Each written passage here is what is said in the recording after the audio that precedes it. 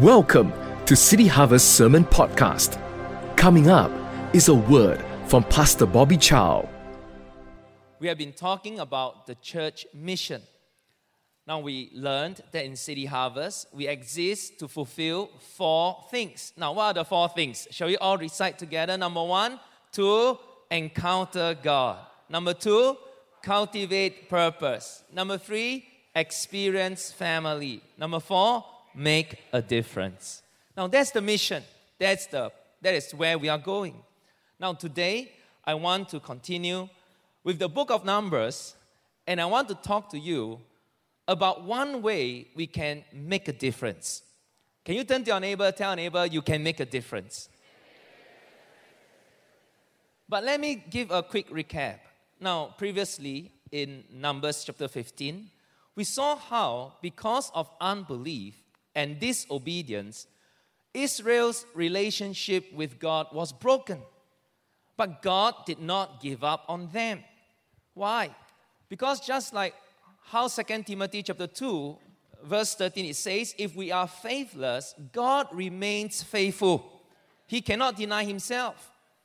So you find that God, out of his nature, he is faithful. Out of his nature, he will always stay faithful. So in judgment, God always remembers mercy. We saw how God revealed himself as the Lord who is long-suffering, abundant in mercy, forgiving iniquity and transgression. We saw how God's enduring purpose is to dwell together and fellowship with his people. So what he wants is a relationship. God wants you. And that is what our first mission is about, to encounter God. Shall we all say together, encounter God? So I want to take this opportunity to encourage you that if you have not yet signed up for SOT, I really want to encourage you to come for SOT 2019. Amen. You see, SOT is not just the school of theology, it is a school of transformation. In fact, it is a place where we want to encounter God together every day. Build a lifelong relationship with the living God.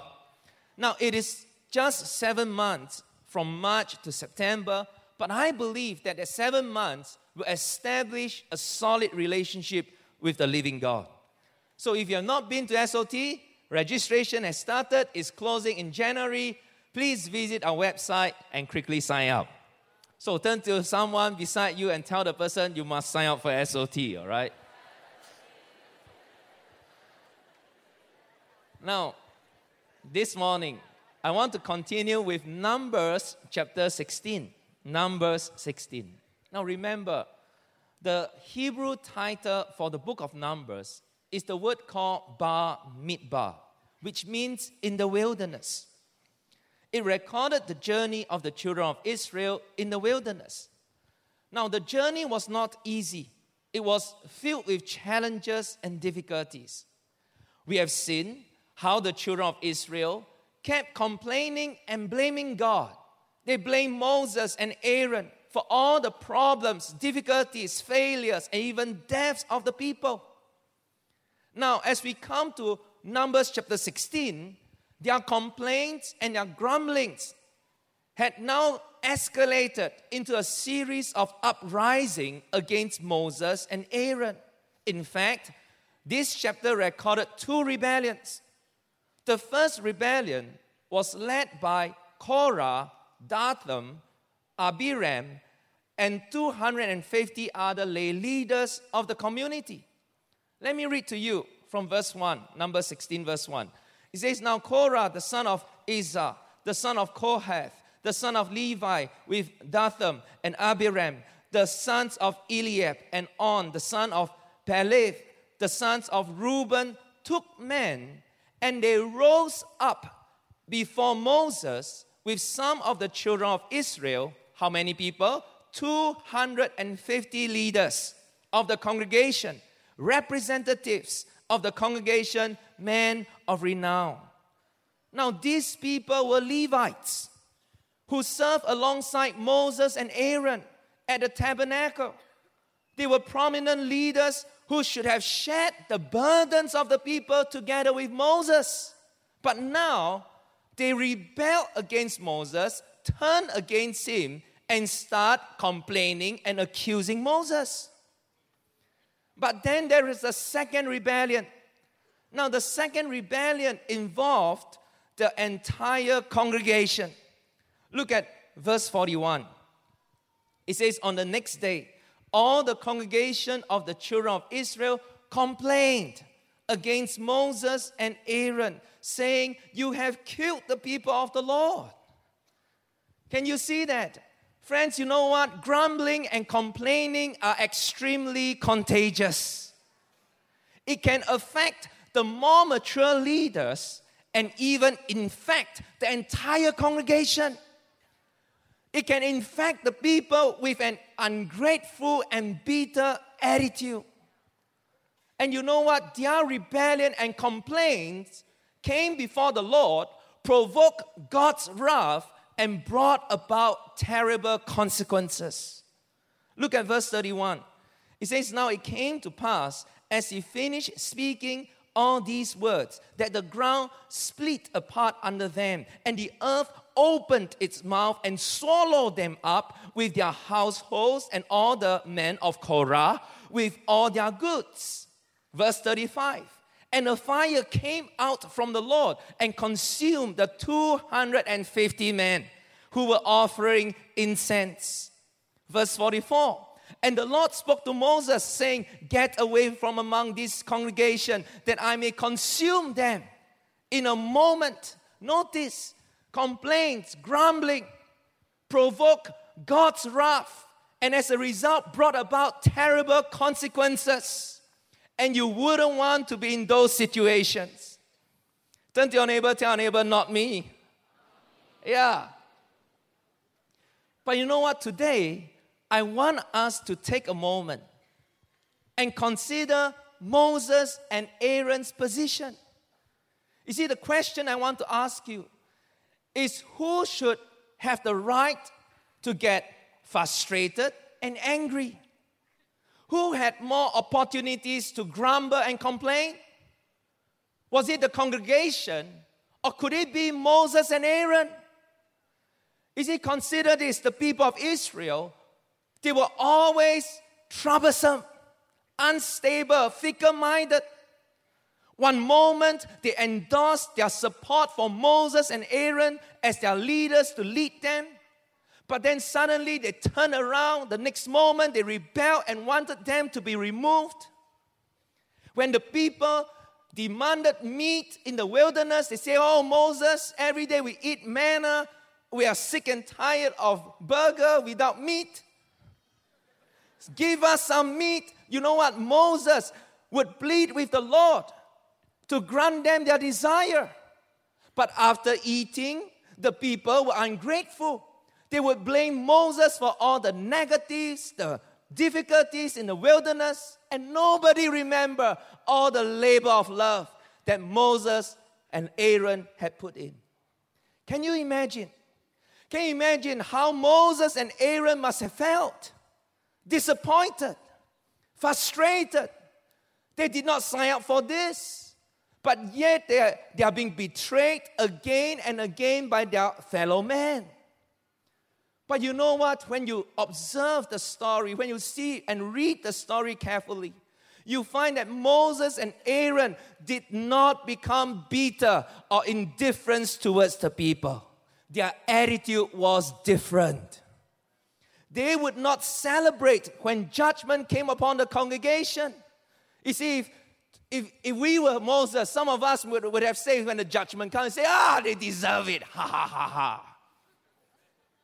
They deserve the judgment. They deserve the terrible consequences. Who asked you to complain? Complain some more.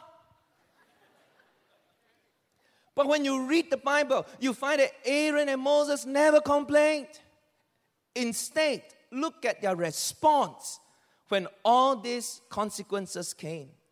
You see, when Korah, Dathan, and Abiram and the 250 leaders rebelled, look at Moses' immediate response in Numbers 16 and verse 4. It says, when Moses heard it, he fell on his face. You know what? Moses immediately fell on his face before the Lord in prayer and intercession. And again, when the Lord sent the death plague among the Israelites, look at Moses and Aaron's response in verse 45. It says, and they fell on their faces. Everybody say with me, they fell on their faces.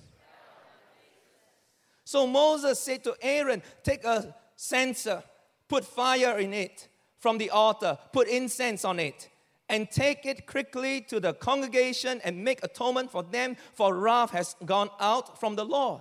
The plague has begun. Notice immediately they offered incense before the Lord to make atonement and intercede for the people instead of complaining, instead of celebrating and saying, you deserve it. Instead of celebrating, Moses and Aaron fell on their faces, interceding and praying for the people. Friends, isn't this exactly how Jesus had instructed us to respond? In Luke chapter 6, verse 27, Jesus said, but to you who are listening, I say, love your enemies. Do good to those who hate you. Bless those who curse you. Pray for those who mistreat you. Everybody shout, pray. Then tell neighbor, pray. Pray for those who mistreat you. Because prayer makes a difference. Friends, prayer makes a difference. It not only stops the ungrateful and complaining attitude from eating you up. Prayer literally stops death and brings life. I want you to see. Let's go back to number 16. Look at verse 47. It says, then Aaron took it as Moses commanded and ran into the midst of the assembly. And already the plague had begun among the people. So he put the incense and made atonement for the people. And he stood between the dead and the living. So the plague was stopped. Everybody say incense. Notice, when Aaron took the incense, make atonement for the people, the plague stopped. The incense in Aaron's hand was the differentiating line between the dead and the living. The incense that came up before the Lord stopped the plague, stopped the curse, stopped the death. Because prayer makes a difference. What is this incense? You see, Revelation 5 and verse 8. It says, now when he had taken the scroll, the 4 living creatures, the 24 elders fell down before the Lamb, each having a harp, golden bowls full of incense. Everybody say one more time, incense. What are the incense? Which are the prayers of the saints. Look at chapter 8, Revelation, verse 4 again. It says, and the smoke of the incense with the prayers of the saints ascended before God from the angels' hands. Friends, the incense are the prayers of the saints. And your incense, the incense in your hand that rises up before the Lord is powerful. It stops plagues. Prayer makes a difference. In fact, S.D. Gordon said this, prayer is the greatest outlet of power. You see, in life, there is only one inlet of power, and that is the Holy Spirit. He is the inlet, His power.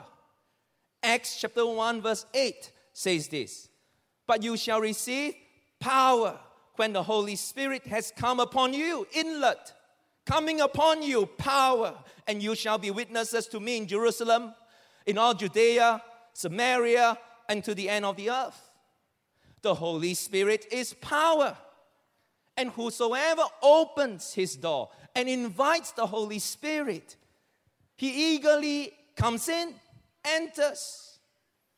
But yet, with many of us, while He is not in control. He is in as a guest and not as a host. But church, this morning I want you to know that if you learn to yield to Him, if you can learn to cultivate friendship with Him, give Him full control, that results in power, because the Holy Spirit is power. So there is one inlet of power. But you know what? There are 4 outlets of power. There are 4 avenues through which the Holy Spirit shows Himself and reveals His power. Now, what are these 4 outlets of power? Number 1, our lives. Our lives. You see, after Jesus was crucified, the disciples were in fear and hiding. But when they were filled with the Holy Spirit, when the Holy Spirit comes in, something changed. Take, for example, Peter started boldly preaching the gospel. In Acts chapter 4, verse 13, it was recorded. Now, when they saw the boldness of Peter and John and perceived that they were uneducated and untrained men, they marveled and they realized that they had been with Jesus. Can you see that? When the people saw their lifestyle, through the Holy Spirit's power, they were able to live out and demonstrate the life of Christ. So much so that their way of life, their behavior, the way they talk was just like Jesus, and the people can recognize it. And friends, there is power. Because the truth is this, our lives are more powerful than our serving. Your life testimony is more powerful than what you can do, because you are the living epistles. Number 2, the second outlet is our lips. Our lips. You see, a person may stammer and falter in his speech. He may even stutter and blush and get his grammar all tangled up. But yet, when you listen to him, your heart is moved. Your heart burns with fire. Why? Because the words that he spoke carry the power of the Holy Spirit. But yet, sometimes you may hear another man talk with smooth speech, but it lacks the touch of God. Now, why is that so? Why is there a difference? Because just like Apostle Paul said in 1 Corinthians 2 verse 4, he said, "And my speech and my preaching were not with persuasive words of human wisdom, but in the demonstration of the Spirit and of power." The second outlet of the Holy Spirit is through your lips. May your lips, the words that you speak, carry the power of the Holy Spirit. The third outlet of power in our life is our services to people. Our services to people. You see, we are all called to serve people, just as our Master Jesus Christ. Matthew 20 says, "Just as the Son of Man did not come to be served, but to serve, and to give his life a ransom for many." But how did Jesus serve? You see, his ministry was evidence, or were demonstrating the power of the Holy Spirit. His ministry was an outlet of that Spirit and power. In Acts chapter 10, verse 38, it was recorded how God anointed Jesus of Nazareth with the Holy Spirit and with power, who went about doing good and healing all who were oppressed by the devil, for God was with him. So, City Harvest, my challenge to you is this. How about your ministry? How about your life? How about your speech? Do they demonstrate faith and power of the Holy Spirit? Or are all your ministry just about face and powder?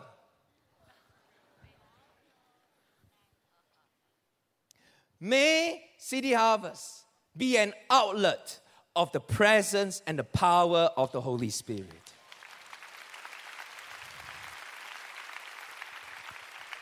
So number one, the first outlet is our lives. Number two, the second outlet is our lips. Number three, the third outlet is our services. But then there's a fourth one. The fourth outlet is our prayer. Our prayer.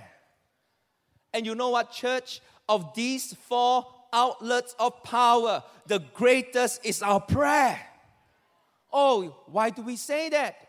Because Apostle Paul said in Philippians chapter 4 and verse 6, he said, be anxious for nothing, but in everything.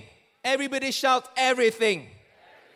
But in everything, by prayer and supplication with thanksgiving, let your requests be made known to God.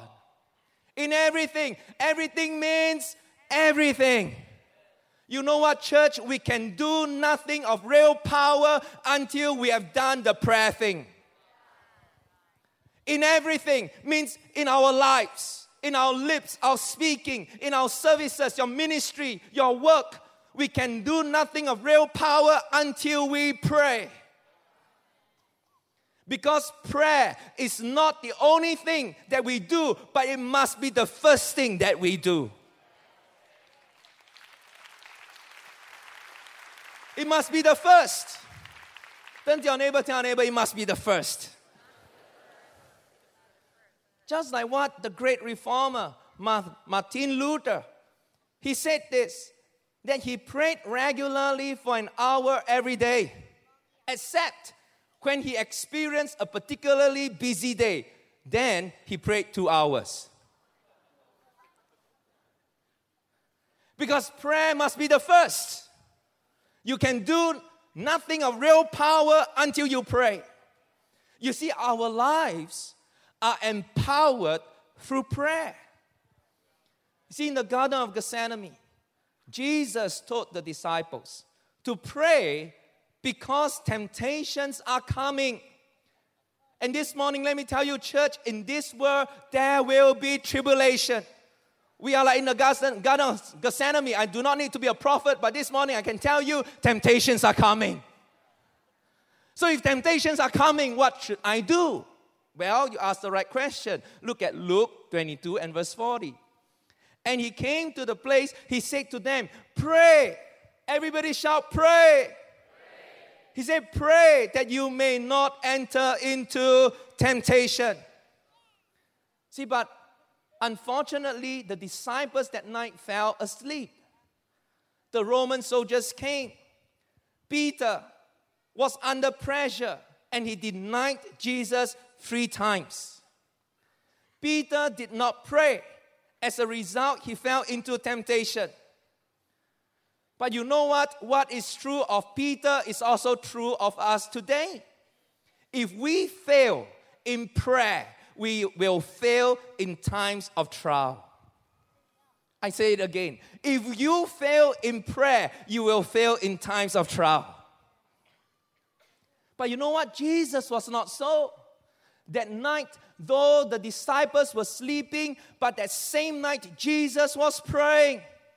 Look at verse 41, Luke 22. And he was withdrawn from them about a stone's throw, and he knelt down and prayed. Then an angel appeared to him from heaven, strengthening him. Can you see, church, when you can go on your knees and learn to pray, heaven open, there will be supernatural strength that comes from heaven coming to strengthen you. Because our lives are empowered through prayer. Not only that, but our lips are empowered through prayer. Look at Paul's plea. See, Apostle Paul must be one of the greatest communicator, preacher of all time. more than half of the New Testament is written by Apostle Paul. But yet look at Paul's plea for prayer when it comes to his speech to the Ephesians. Ephesians chapter 6, look at this, verse 18. He said, praying always with all prayer and supplication in the Spirit, being watchful to this end with all perseverance and supplication for all the saints and for me. What is he doing? He's saying, Ephesians church, he said, guys, say, church, please pray for me. How? How long? Always, with all supplication, pray for me. Why? For what? Read on. He said, pray for me that utterance may be given to me, that I may open my mouth boldly to make known the mystery of the gospel. Church, if you want to preach the gospel, boldly witness for Jesus with effect and power, we must pray.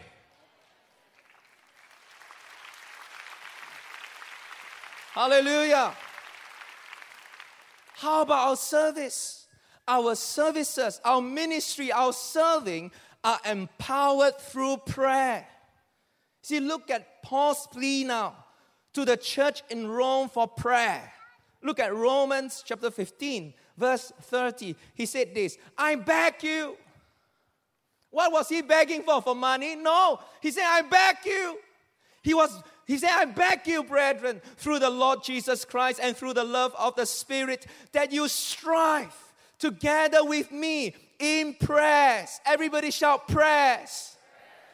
In prayers to God for me, that I may be delivered from those in Judea who do not believe, that my service, my ministry, my serving for Jerusalem may be acceptable to the saints.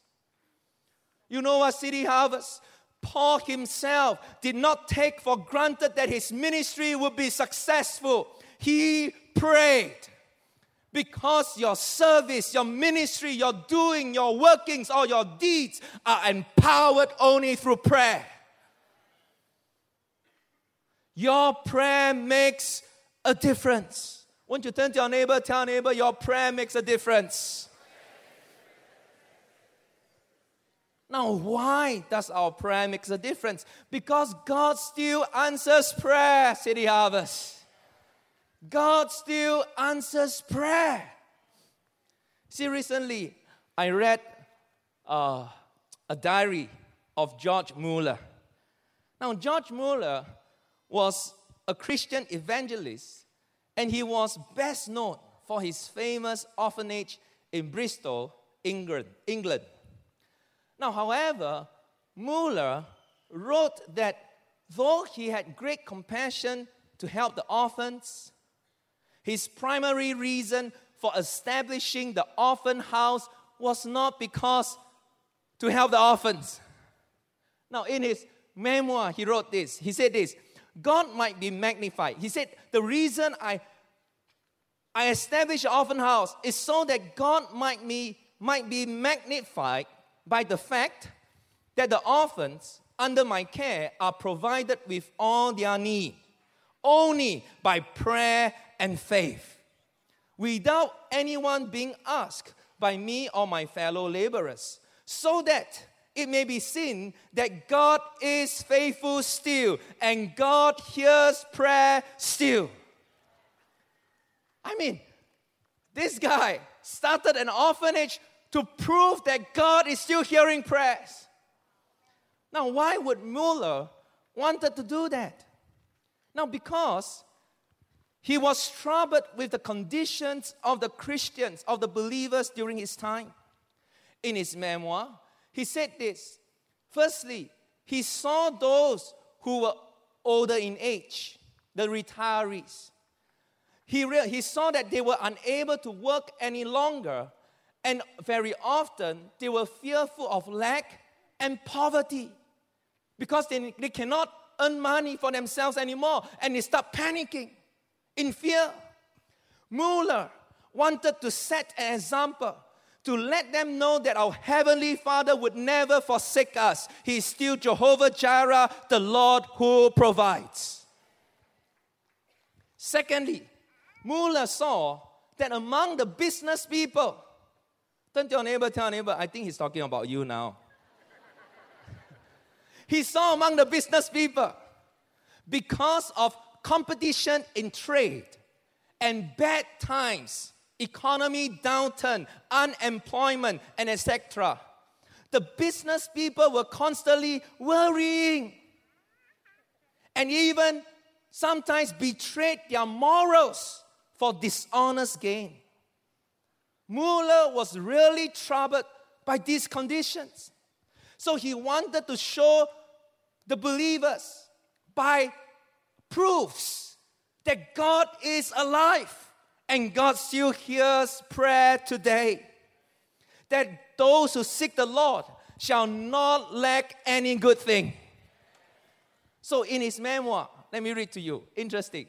Mueller wrote this. He said, now, if I, a poor man, simply by prayer and faith, obtained without asking any individual the means of establishing and carrying on an orphan house, there will be something which with the Lord's blessing might be instrumental in the strengthening the faith of the children of God and being a testimony of the reality of the things of God.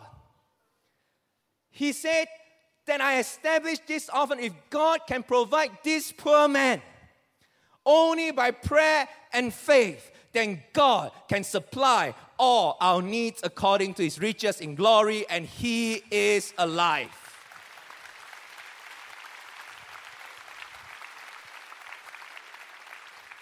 So let me read a portion of his diary. Very interesting. Now, he wrote this in 1836, I believe. So he wrote a part of his portion of his diary. On December the 5th, 1835, I was reading Psalms 81, verse 10. Open your mouth wide and I will fill it. It struck me, Mueller said, that I had never asked the Lord for anything concerning the orphan house. I then fell on my knees and opened my mouth wide, asking him for much. So he went on to list out what he prayed for. He said, I prayed that he would give me a house, either as a loan, or that someone might be led to pay for the rent for the house, or that one might be given to me permanently for free. He asked God for suitable workers to take care of the children. I also asked him to put into the hearts of the people to send the semi-furniture for the house. That was on December the 5th, 1835. On December 10th, 1835, 5 days later, in his diary, he said, this morning I received a letter in which a brother and sister wrote thus. We propose, the couple said, the brother and sister said, we propose ourselves for the service of the intended orphan house, if you think that we are qualified. We want to do this without receiving any salary whatever, believing that if it be the will of the Lord to employ us, he will supply all our needs. We also want to give all our furniture for the orphan use. 5 days ago, Mueller was praying, God, please give me workers that will take care of the children. 5 days later, someone wrote in, 2 persons, brother and sister wrote in and said, you know what? If you think that we are qualified, please use us. And I tell you, we don't ask for salary. Nowadays, when you want to employ someone, the first thing after interview, you ask them, how much do you want? And they say, this is my expected salary. Oh, but this 2 person came. He said, Mueller, Mr. Mueller, we offer our service, we'll serve you for free. You don't need to pay us anything, because if this is God's will, God will supply our needs according to his riches in glory.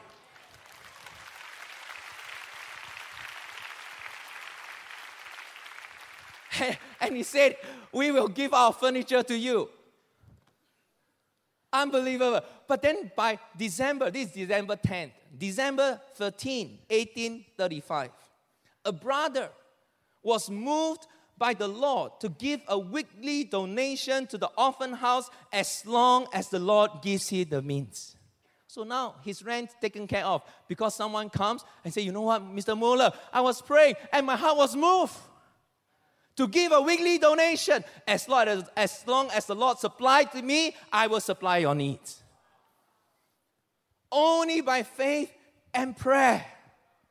So without begging anyone for food or money, only by faith and prayer in his lifetime, George Muller cared for more than 10,000 orphans and established 117 schools which offer Christian education to more than 120,000 children. Only by prayer. Why? Because he's trying to tell us, Muller established an example to try to tell us, church, God is still alive and God still answers prayer and God is still faithful.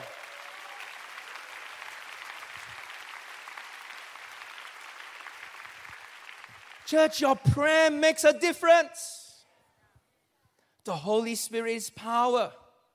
He wants to live through us, speak through us, serve together with us. But how does this inlet of power comes? Well, friends, the answer is pray. Shall we say it one more time? Everybody say pray. See, in Luke chapter 11, verse 13, Jesus said, if you then, being evil, know how to give good gifts to your children, how much more will your heavenly Father give the Holy Spirit to those who ask Him? The Father wants to give the Holy Spirit, but there must be an asking.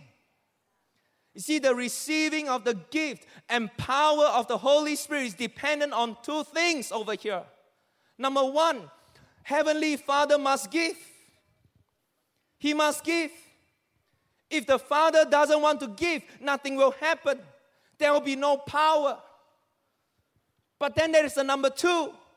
We must ask. Likewise, if we don't ask, nothing will happen.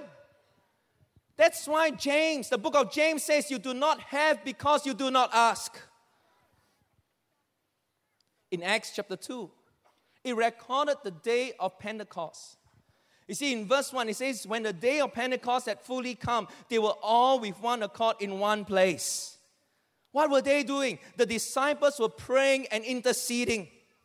And suddenly there came a sound from heaven as of a rushing mighty wind. It filled the whole house. Look at verse 4. And they were all filled with the Holy Spirit. Everybody said they were filled with the Holy Spirit. So look at the pattern. First, they were asking, they were praying, and as they prayed, they were all filled with the Holy Spirit. Power comes. The inlet of power comes. Peter was transformed, started preaching and testifying about Jesus. That day, 3,000 people were added to the Lord. But then, by the time you come to Acts chapter 4, the disciples were persecuted again, forbidden to preach the name of Jesus.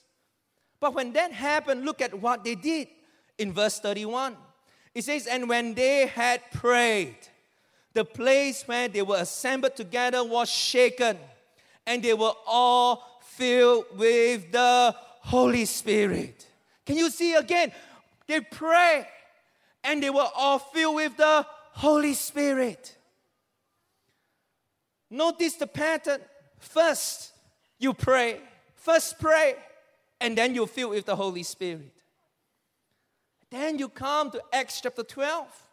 Again, the church was persecuted now by Herod the king. Now look at verse 1, Acts 12. Now about that time, Herod the king stretched out his hand to harass some of the church. Then he killed James, the brother of John, with the sword. Verse 4. So when he had arrested Peter, he put him in prison and delivered him to 4 squads of soldiers to keep him. So the church is now under tremendous pressure. It's almost like a plague, a curse has come upon them. Everywhere they turned, they were forbidden, persecuted, imprisoned, locked up. James, the brother of John, was being killed. What did the church do? Look at verse 5. Peter was therefore kept in prison, but constant prayer. Everybody shout, prayer. But constant prayer was offered to God for him by the church. And when that happened, look at verse 7. Now behold, an angel of the Lord stood by Peter. A light shone in the prison, and he struck Peter on the side, raised him up, saying, arise quickly, and his chains fell off his hands. Church, let me tell you, prison walls, steel chains, Roman soldiers, even King Herod himself, all had to bow to the powers of heaven. The church prayed and chains were broken. The pattern is like that. First pray, and the inlet of power comes. Prayer empowers our life. Moses and Aaron prayed, and the death plague stopped. Prayer makes a difference. In fact, prayer is the difference between life and death. Prayer is the difference standing between the dead and the living. Many people sometimes hear Christian, they ask me, say, Pastor, I've been praying. Does prayer really make a difference? Does prayer really change things? Friends, first of all, if the sovereign God commands us in His holy Bible that we should pray, then first thing, we must pray. Prayer is not optional for Christians, it is required. You see, often when believers pray and when we don't see things happening, when we don't get our prayer answered, we gave up on praying. Or people adopt an indifferent attitude towards prayer. We were even told that prayer doesn't really change anything. What it does is that it brings peace into your heart. It is a 精神的寄托. So they are saying, oh, the reason why you pray is so that you can download, you can unload the burdens of your heart. So that you are not so stressed by all the worries. Friends, yes, the peace of God will come and rule and reign in your heart, but the question still comes back to, does prayer really change things? Yes, I understand that when I pray, my anxiety I can cast all my cares on the Lord. But the question is, does my prayer really change things? Is God the God who has eyes that can see, ears that can hear? Is my God alive? Is His hand too short that He cannot do anything? Does prayer change things? So the question, does prayer really change things? The answer is, no, it's not yes. The answer is yes, yes, yes.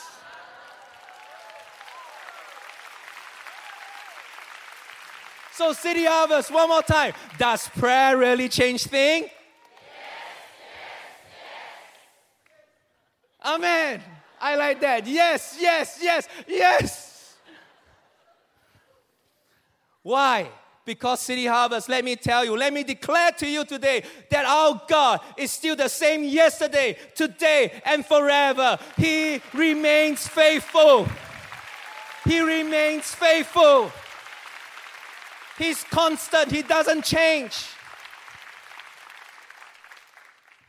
Recently, I was in Taipei to visit some of our affiliate church.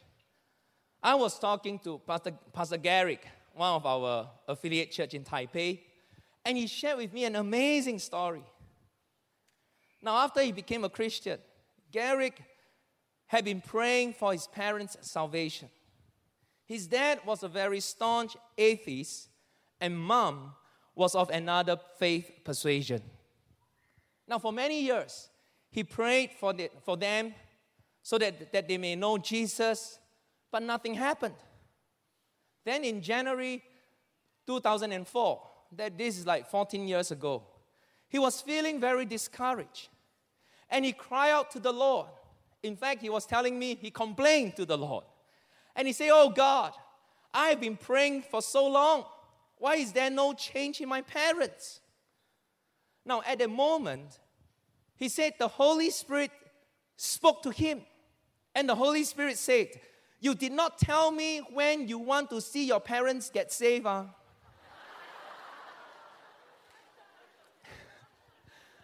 Garrick was shocked.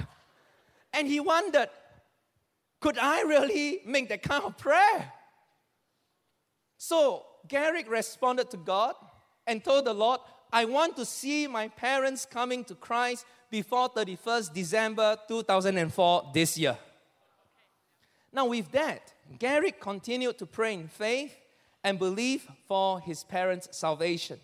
But many months passed and still nothing happened. Now in December, now we have come, 9 months has passed. In September, 9 months has passed. In September, one night, Dad suddenly collapsed onto the floor after dinner. His whole body cramped up. He couldn't breathe. His lips was turning purple. He's having a major stroke. And his heart is contracting, his lung is contracting, he cannot breathe. Dad knew at that moment that he's going to die. So at that moment, he thought about his son Garrick, always praying to Jesus. So with that last breath, he cried out in his heart, "Jesus, if you are real, please save me. I'm not done with my life yet." When he finished his statement, suddenly, his lung expanded. Air flooded his lung, and he started breathing. And his body relaxed, no longer cramped up. When the ambulance came, Dad could walk himself onto the ambulance. The doctors, so upon reaching the hospital, the doctors found a tumor in his brain. And he needed an emergency operation. Now, usually, such cases, such brain operation would leave the patient paralyzed. But miraculously, the operation went smoothly and he recovered 100% healthier than before.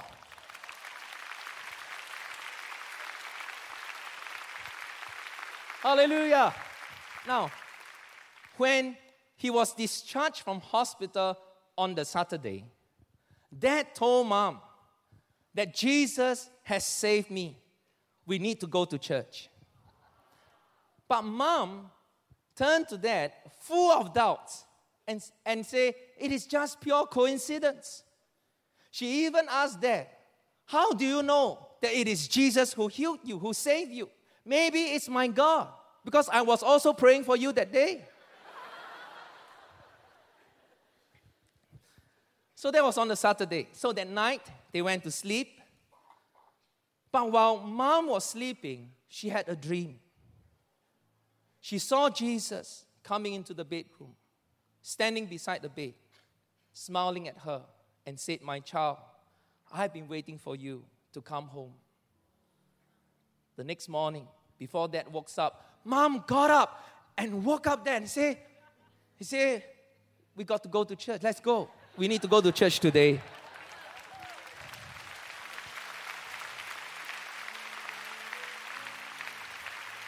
That Sunday morning, Garrick was in church like usual, leading his congregation in worship, praying.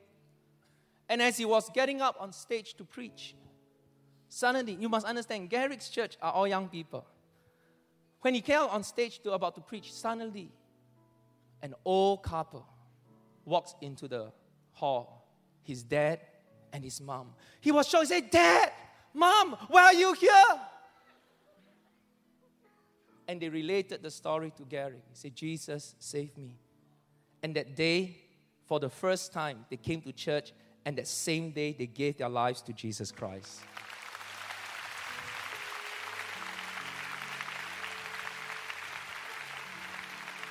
That December 2004, Garrick's parents were water baptized, and today both parents were on fire for Jesus, testifying the goodness of God everywhere they go. And this 14 years later, they are still alive. Now notice Dad wear a cap because Dad decided to shave his head, shave his head, so that everywhere he go, he reveals this big scar on the head. And everywhere he go, he'll remove his hat and he tell people, do you see this? Do you see this? Jesus saved me, and he can save you too.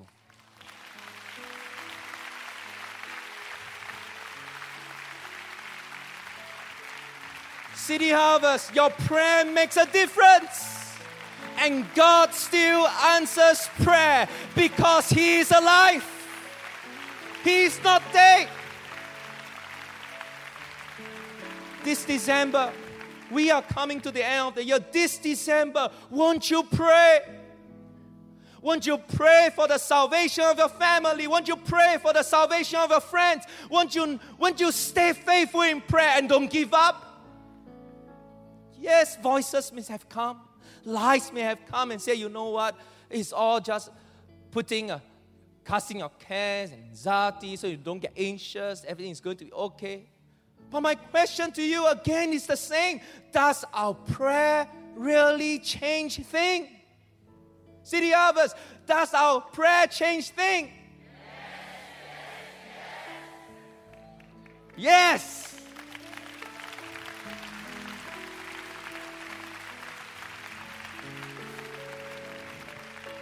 This coming December the 15th and 16th, we'll be having candlelight services. On the Saturday night, 5 p.m., Sunday, 10 a.m. Both services are simultaneously interpreted into Mandarin. I'm telling you this because in a moment's time we're going to pray.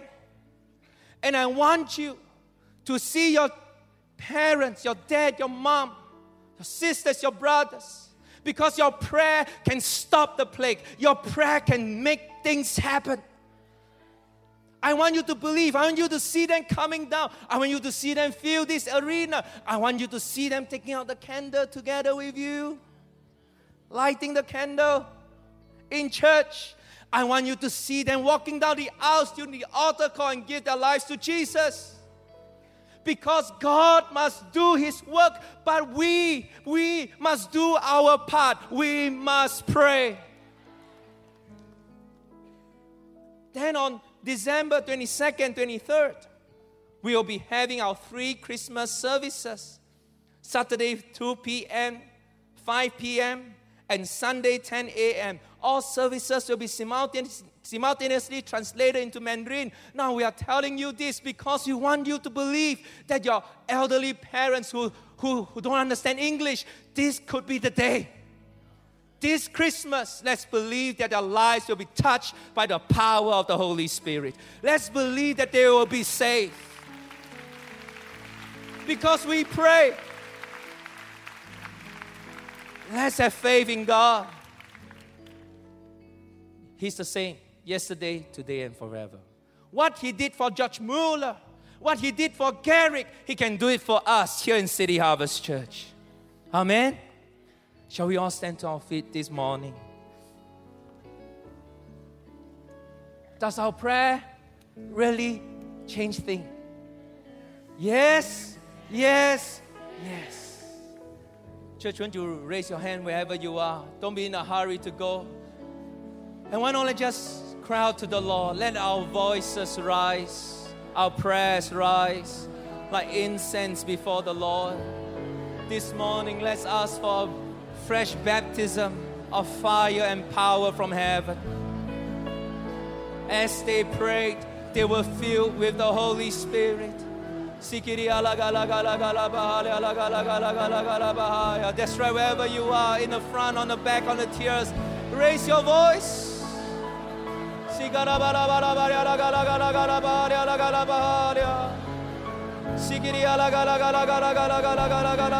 Holy Spirit, we are waiting on you. Holy Spirit, we are calling on you. You are power. Come, Holy Spirit. Fill us. Fill us.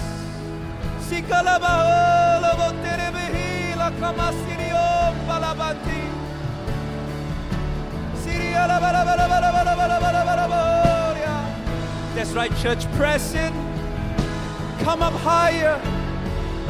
Go a little deeper.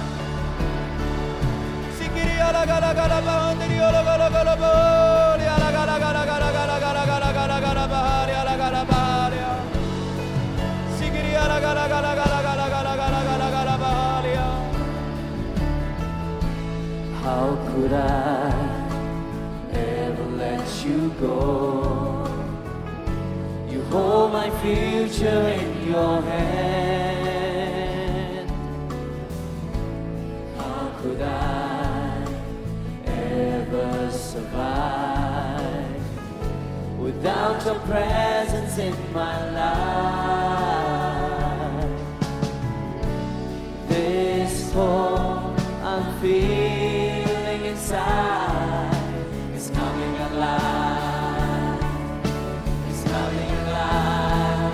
There is a miracle when you believe. Reach out your hand, touch His presence once again. Oh, what a joy I found. I'm dancing in the rain. You heal my pain. I'm covered by your grace. Forever Jesus reigns. Oh, there is a miracle when you believe. Reach out your hand, touch His presence once again.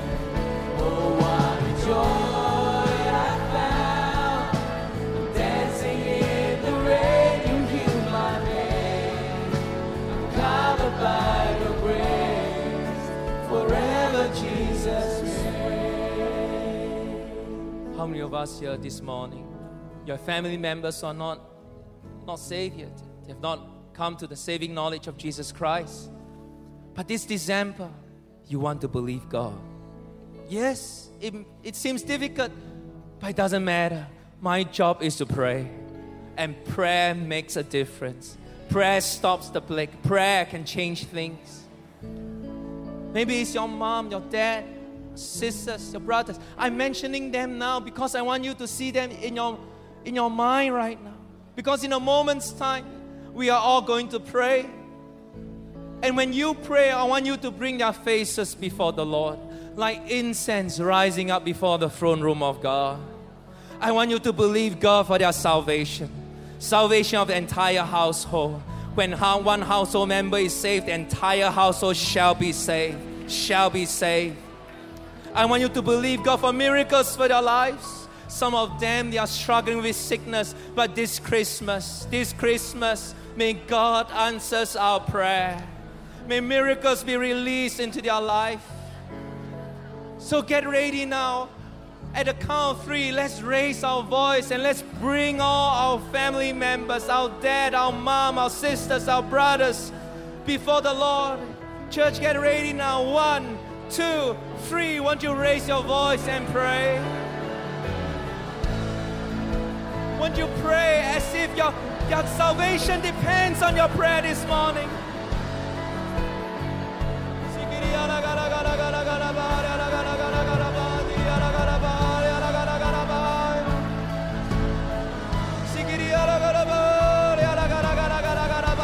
Dad will be saved.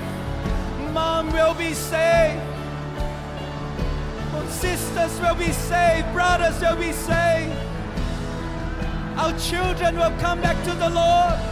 Yes, children will come back to the Lord.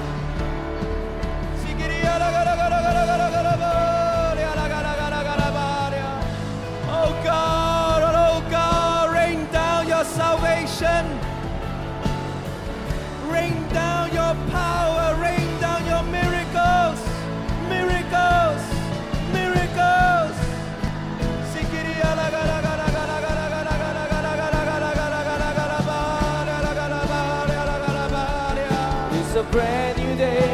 our prayer is not in vain.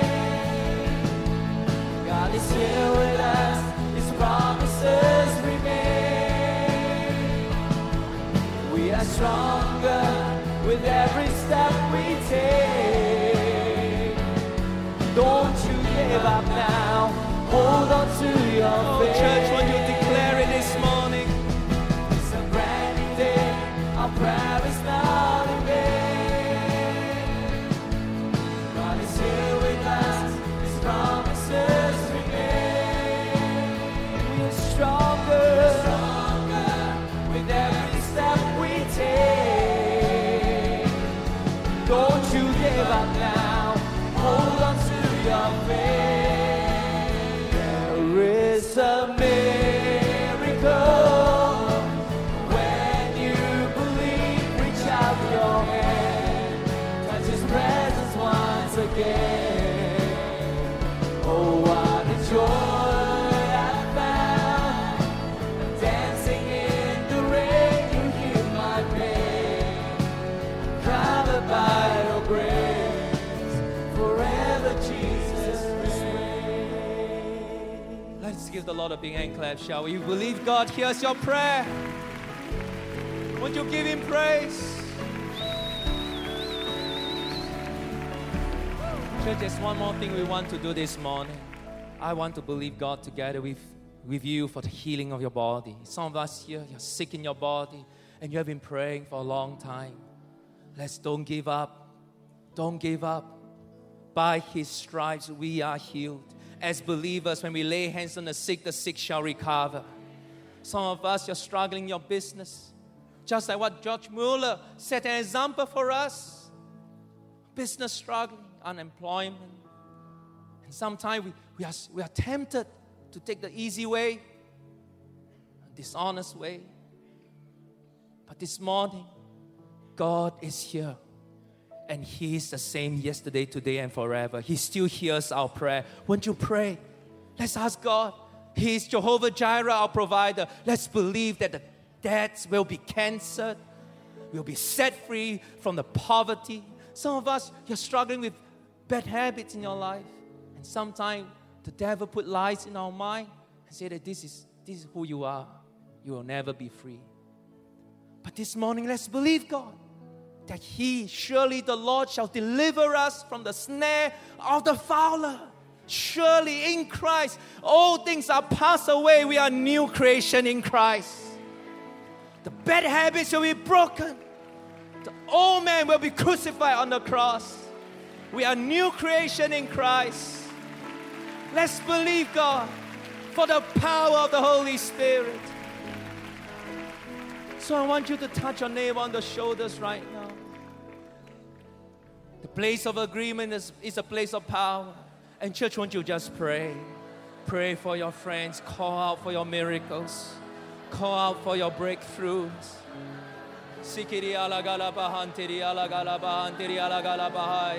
Cancer, be healed this morning. Heart disease, be healed this morning. Tumors in the body, go. Every skin problem, kidney problem, liver problem with the immune system, be healed. Be healed now. Every pain in the body, bone structure problem, be healed now. Be straightened in your back. Pain, go. Be healed in Jesus' name. Oh, we speak to every mountain of debt. I speak to that curse of poverty, curse of failure. Be broken. Go, go, go. Jehovah Jireh, we call on your name. The Lord our provider. Jehovah Rapha, the Lord our healer, we call on your name. Yes, whosoever calls on the name of the Lord shall be saved. Whosoever calls on the name of the Lord shall be healed, shall be delivered.